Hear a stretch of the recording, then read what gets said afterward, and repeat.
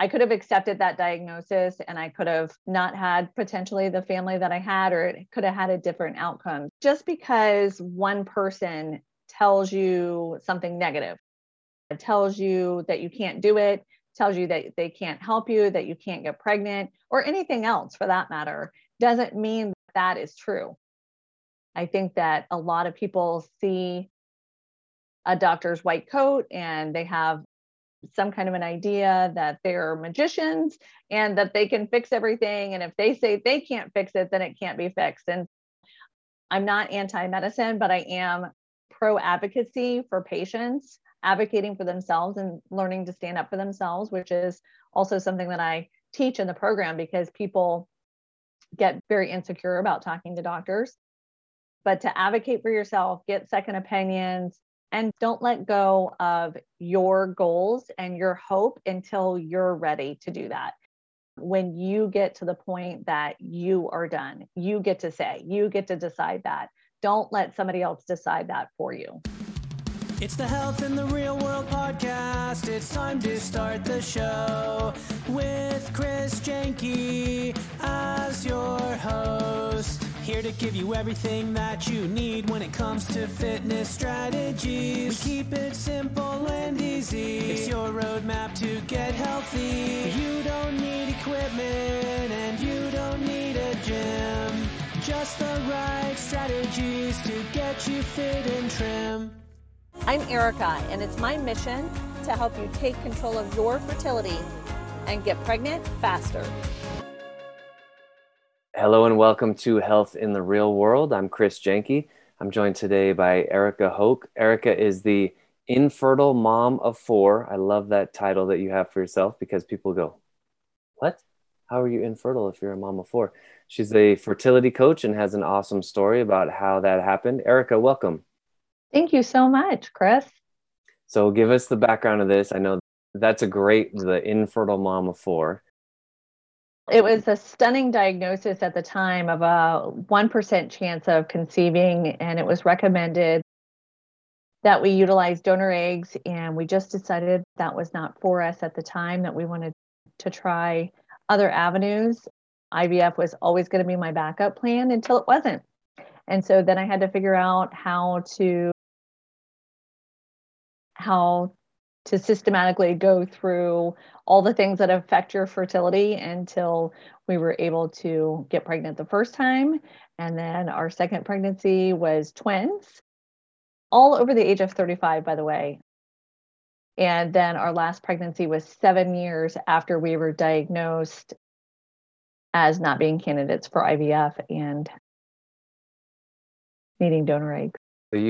So you got pregnant 3 times to 4 children. Yep. All after the age of 35, all after they told you it's only a 1% shot and you were not even a candidate for IVF. That's correct, with 7 different diagnoses of infertility problems. So I had stage 4 endometriosis, I had something called factor V Leiden, I had uterine fibroids, I had PCOS, I had MTHFR, I had thyroid disease, in addition to being, I think I left one out, but in addition to being what the medical community tells us is advanced maternal age. What every woman wants to hear. I know. They need to come up with a new name for that because geriatric is just, that's like an 80-year-old. I mean, what are you talking about? I'm 35 years old. Yeah.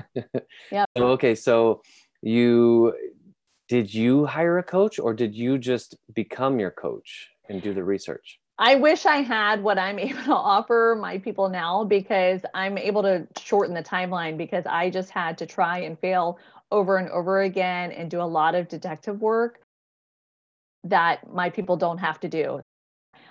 It wasn't even a thing very much back then. And maybe I'm dating myself a little bit, but I wish that I would have had somebody to walk with me through the process, because it's very grueling. I think if anybody going through infertility would want a loved one or friends to know one thing, is that every single negative test is like a loss. It's like a death. So it's a very intense process for people. Yeah. Yeah. And then, so you started doing research as far as you mentioned every different thing that could possibly produce infertility? And then did you just tackle each one at a time, or what was your game plan at that point? Yeah. I'm an everything all at once kind of person. So I just started doing all the things all at once and doing a lot of detective work myself into my own lab work, finding externally what affects infertility in terms of hormone and endocrine disruptors, which there's a ton of that women are exposed to and men too. A third of all infertility is male factor infertility, but that's not the focus of what I do. And then also, I think a overlooked and key component to infertility is the mental. First of all, if you can't cope, you can't continue. If you cannot manage your mental stability during the infertility process and you have to give up, then that's it. That's going to be the rate limiting step for you. But in addition to that, in addition to the daily, day-to-day, month-to-month cyclic trauma that happens with infertility, there's a huge connection between previous trauma and sexual assault, sexual abuse, and things like that associated with women who have infertility. And so it's one of the ways that I help my clients also. Interesting. Yeah. There's like the external and then also the internal sort of the mindset. So walk us through that. Speaking of your clients, walk us through the first maybe week or month or whatever the timeline is. You first meet with somebody who's having problems getting pregnant and really wants to get pregnant, maybe doesn't want to go IVF, or maybe they're not even a candidate, like you weren't a candidate. Mm-hmm. How do you start that process? I like to say that it's systematic, but it's personalized. So we have an overarching system, but each person is going to be different. Some people I need to help either because of personality or because of the point they are on their timeline. So that's the first thing that we do is we establish where they are on their timeline. Are they newly diagnosed or have they been at it for a considerable amount of time? Have they had testing, things like that?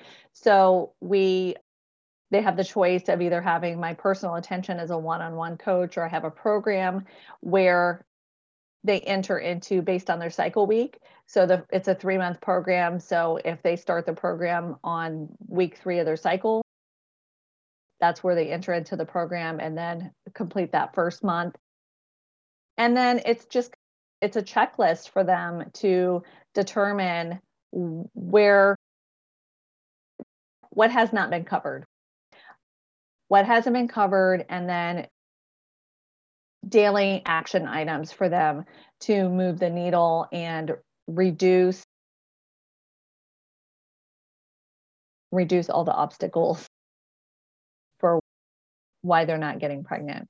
Nice. And then, so I like that, how you said it's systematic, but it's also customized, individualized, because I would imagine depending on the person, if their nutrition is already on point, then maybe there's another focus that you go to, or vice versa. Right. If there's somebody who's really, their diet is in shambles, then maybe polish up their nutrition first and see what happens and take it one step at a time.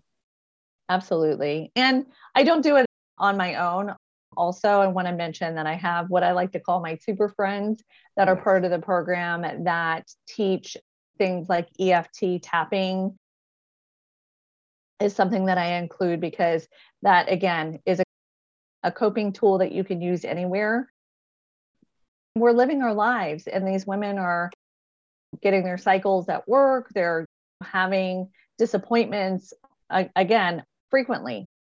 This is every 30 days when you're not getting pregnant is a grieving process. I also partner them with other practitioners that do similar coping skills that are in your pocket, that are tools that are in your pocket that you can take with you and utilize. How long have you... Oh, sorry, go ahead. No, that's it. Yeah. How long have you been doing this? I've been a fertility coach for 2 years now. Okay, nice. And I'm sure anybody that's watching that might have kids know that there's a certain point where you get your life back a little bit and have a little bit more freedom. Yeah, and it's different for each kid. One Yeah, of my yeah. kids, I can say solidly, when she hit 3.5, I was like, cool, go live your life. And the other one is almost 6, and I'm like, oh, are we doing this again? Right. So it's different for each person. But yeah, so you have that freedom to say, okay, I got my 4, they're a little bit older, Yeah. and now I can help others create their little tribe. Yeah. And I'm super motivated too by the fact that women every day are going to doctor's offices and being told that they have skywes, that they have zero chance of getting pregnant on their own, that there's very little hope for them. And so people do a few different things when that happens. They either go home, crawl in a hole, never come back out. They're done. Their infertility journey is over. They're not willing to dive into it any further. And then you have other people that might get a second opinion. They might pursue it to a point and then also give up. And then you have other people that are just dogged in their pursuit of finding out what's going on in their body and why they can't get pregnant. Yeah. This is, I want to encourage anybody listening to this, whether you yourself want to get pregnant and you've been hitting obstacles, or you know women who are even just barely got engaged like this. You never know when this podcast might need to come across somebody's eyes. But also want to say, this was not a fluke. Like, you have 4 children. This is Right. pretty incredible. So if you or someone who has been trying, no success, call Erica. We're going to give you a chance to tell people how to get in touch with you. First, I'd like you to give your big picture motivational speech. This is my favorite question. It's at the end of every episode. Each guest gets a chance to give a motivational speech about bigger, kind of big picture principles, how to live the best life, what you think people can learn from your experience. Oh my goodness. I think that the biggest thing is personal responsibility.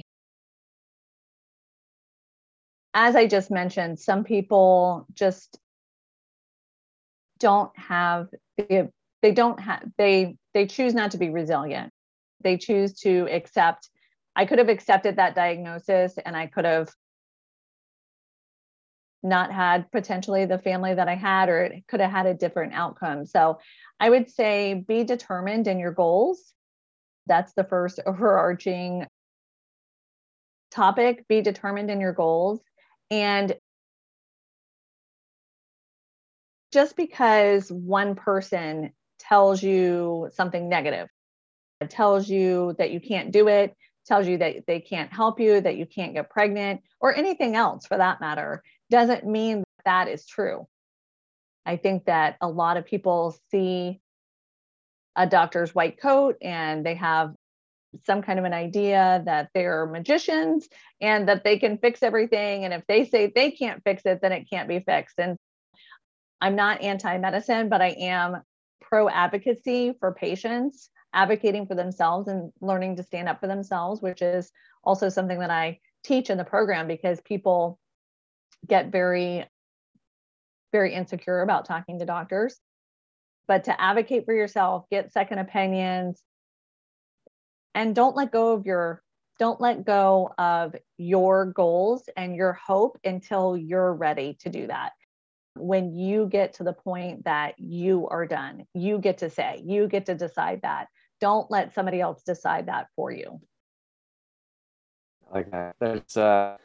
I've learned these 2 terms recently, the difference between a diagnosis and a prognosis, and that the diagnosis is the doctor saying, okay, you have this disease, or you have this condition, or this one, and this is what the X-ray, MRI shows, and this, versus a prognosis where, in your case, oh, you have a 1% chance of having kids. They don't really know that it's that exact percentage. They're ballparking it. Or you have cancer. Okay, cancer is the diagnosis. Prognosis is you have 3 weeks to live. You don't know that. This is one thing that when I've talked to cancer survivors and they say that, don't listen to the prognosis. They are, right. Nobody's actually qualified to give a prognosis because nobody knows you. Your doctor didn't know your resiliency. They didn't know that you would turn over every possible rock in the universe to figure out how to get pregnant. I want to encourage people of that. And again, if you are thinking of having kids, want to have kids, know people who want to have kids, how do they get in touch with you, Erica? They can go to my website. It's my first and last name. It's Erica with a C. And my last name is Hoke. That's like hope with a K, Hoke. And for your listeners and your viewers, I have a special guide. If you just do ericahoke.com/10 steps, it'll get you on track for the 10 first steps to take after an infertility diagnosis. Oh, that's very helpful. Thank you so much for doing that. Yeah. Again, this is Health in the Real World. I'm Chris Jenke. Joining me today is Erica Hoke, the infertile mom of 4. And thank you, Erica, so much for joining us today. I really appreciate it. Oh, thank you so much. Thanks for listening to the Health in the Real World show. Make sure to like and subscribe and comment down below. Visit mycorebalance.com to learn more.